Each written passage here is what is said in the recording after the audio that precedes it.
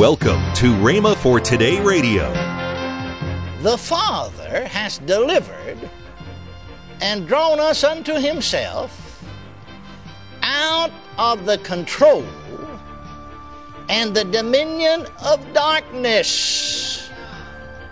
That's never really dawned on us yet. Out of the dominion of darkness and transferred us into the kingdom of the Son of His love. You're listening to Rhema for Today with Ken and Lynette Hagin. Later in today's program, I'll tell you about this month's special radio offer.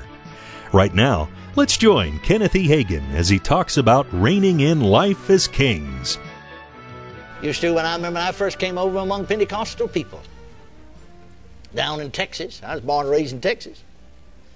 Used to be a song I refer to every now and then. I don't know all the words. I didn't listen that much to it. I don't like to listen to unbelief and anything that's devilish.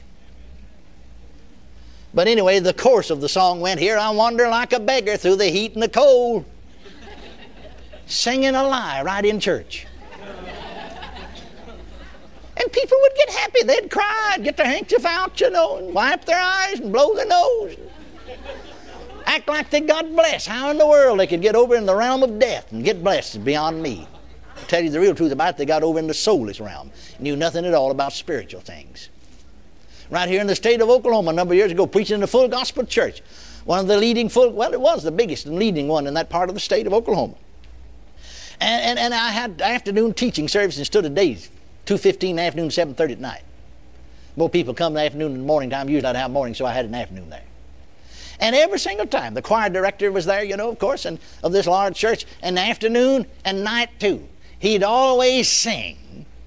One of his favorites was, and I don't remember the name of the song. Like I said, I don't pay too much attention to a lot of unbelief and stuff. I don't want to get contaminated.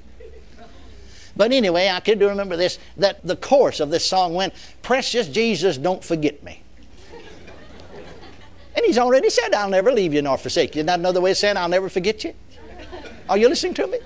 You see, we've sung all these songs of unbelief so long until they become a part of us. We think they're so. And they've done damage to us.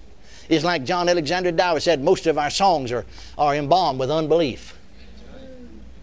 Amen. And I'm just not going to sing that. Amen. I'm just not going to do it.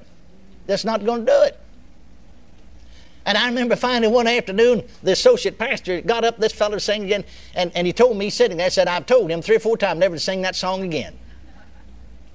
But he got right back up there, singing it, and got down there, "Precious Jesus." He'd just cry about that, "Precious Jesus, don't forget me now. Don't forget me."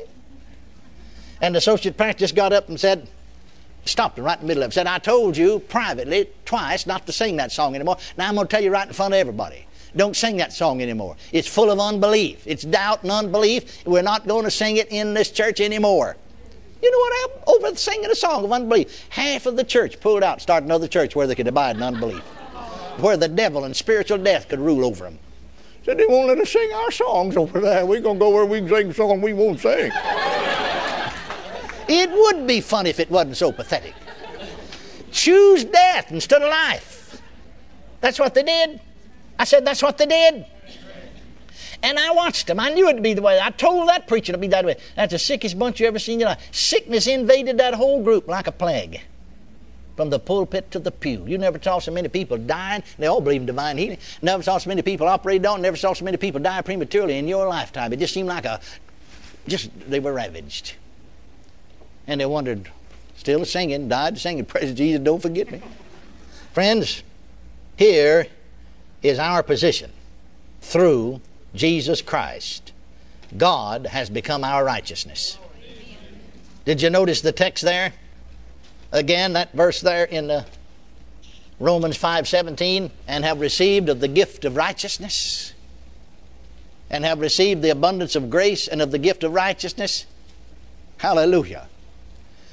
See, this is our position through Jesus Christ. God has become our righteousness. We have become His very sons and daughters. Now you sing weakness, and you talk weakness, and you pray weakness, and you sing unbelief, and you pray and talk it, and you'll go out and live it. It's like the dear little old woman said, "I do love that doctrine of falling from grace, and I practice it all the time." Another said, brother, I believe in the dual nature. Now, don't misunderstand me. I know we've got the flesh to contend with, but in our spirits, if you're born again, you don't have a dual nature. You've got the nature of God in there. Wouldn't that be a hideous monster in the spirit realm? To be a son of God and have the nature of the devil in you. Sort of a two-headed monster.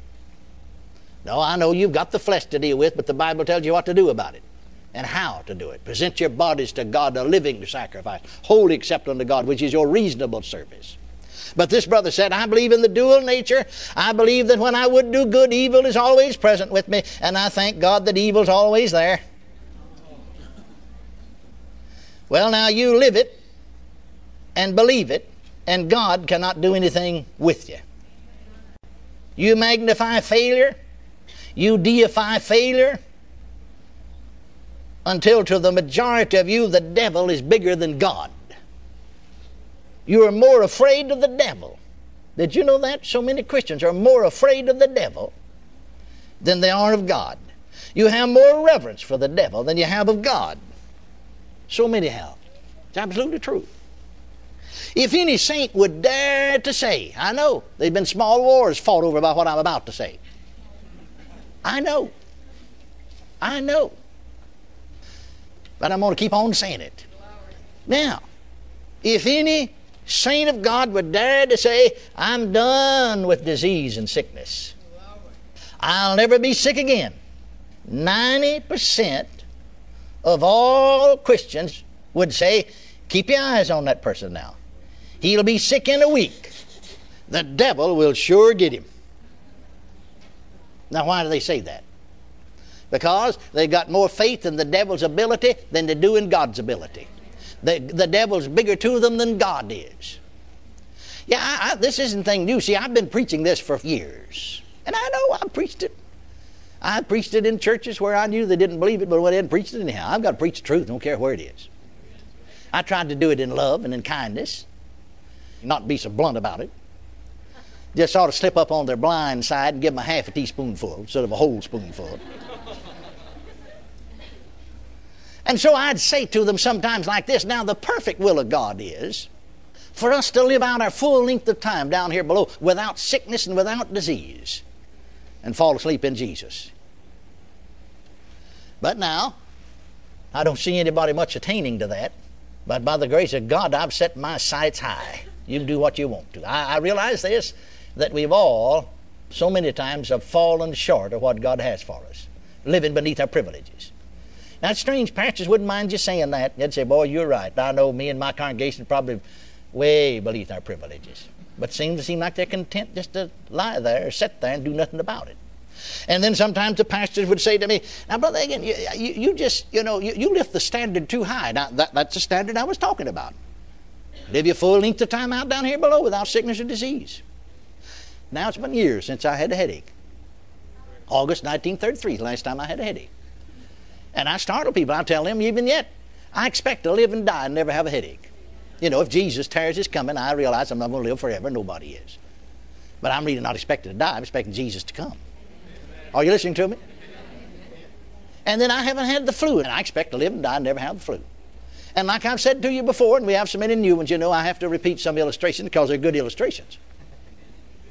I was preaching there in the Los Angeles area, October, this very month, 1957. There came an epidemic of flu. I read on the headlines of the Los Angeles Times that 2 million people in the Los Angeles area had the Asian flu. I was preaching in West Covina, California. And then, I don't know now, that's 57, they had 2 high schools there. Both high school teams canceled their football game Friday night. I read in the paper, the West Covina little paper, that one team had 39 men on the squad, not a man showed up for practice. All had Asian flu. The other had 41 men on the squad, 2 showed up for practice. They canceled. Our building was full. When this thing hit, I sat there and counted them, the night service. We had 40 people counting me and everybody. The day services, we had more than that in the day services. But the day services would be 4, 5, or 6 people. They either had the flu or was afraid they'd get it, so they didn't get out. So one morning, there's 6 of us there. The pastor, myself, 2 other preachers, and then 2 laymen. I went ahead and gave the Bible lesson. I'll do just as well with one. I'll give the same lesson with one that I will with 1,000. Went ahead and taught them. And so these two visiting pastors, the pastor I'm holding it for, and myself, are standing there talking. Of course, that's on everybody's lips, you know. Close the schools down. 2 million people got the flu. Are you afraid you'll get it? I'll be next. See? So they're talking about it. I don't talk about it. I didn't talk about it. I didn't join in the conversation. They're talking. I'm just standing there. We've been talking about other things, and they got off on that because that's on their mind. So they got off on that. And so finally, one of these fellows, one of these other pastors said to me, Brother Hagin, aren't you afraid you'll get the flu? Now, he hadn't been in the service. He'd know better than that. He's just there visiting that one morning.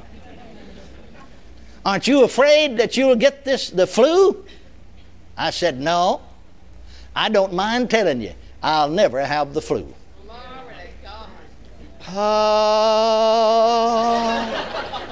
The pastor that I'm a preaching for began to have a hissy. You know what a hissy is? Well, these folks from Texas know, don't they? Pastor began to say, oh, just begin to take off.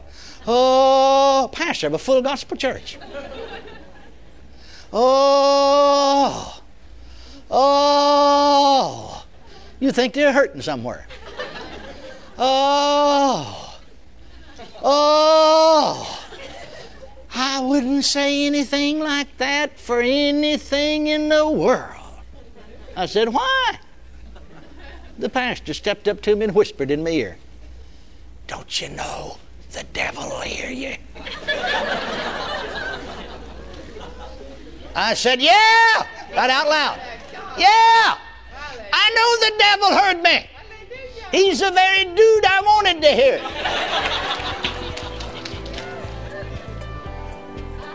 Amen. You're listening to Rhema for Today with Ken and Lynette Hagin.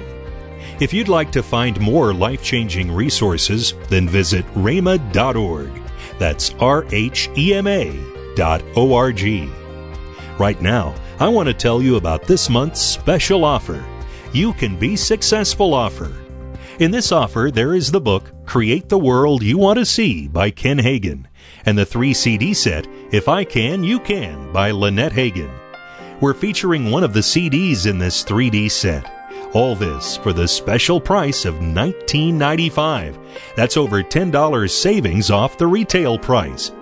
Call toll-free 1-888-FAITH-99. Again, call toll-free 1-888-FAITH-99. You can also order online at rhema.org. That's RHEMA.org. rhema.org. Or if you prefer to write to Kenneth Hagin Ministries, our address is P.O. Box 50126, Tulsa, Oklahoma 74150. We always love to hear from our listeners, so write in or email us today and become a part of Rhema for Today. Now, let's join Ken and Lynette Hagin. You know, and if you'd like to find out anything about our ministry, yes, you can go to rhema.org, and you can read the Word of Faith magazine online. You can download it. You can listen to Rhema for Today, the radio podcast. That's right. You can access the archived Rhema Praise if you want to go back and do all these can be found at rhema.org. In fact, there you can find our online bookstore with all of our material. Monday, we start a new teaching with Lynette Hagin with her series, If I Can, You Can. That's next week here on Rhema for Today Radio with Ken and Lynette Hagin. We're looking forward for you being with us next week. Have a great weekend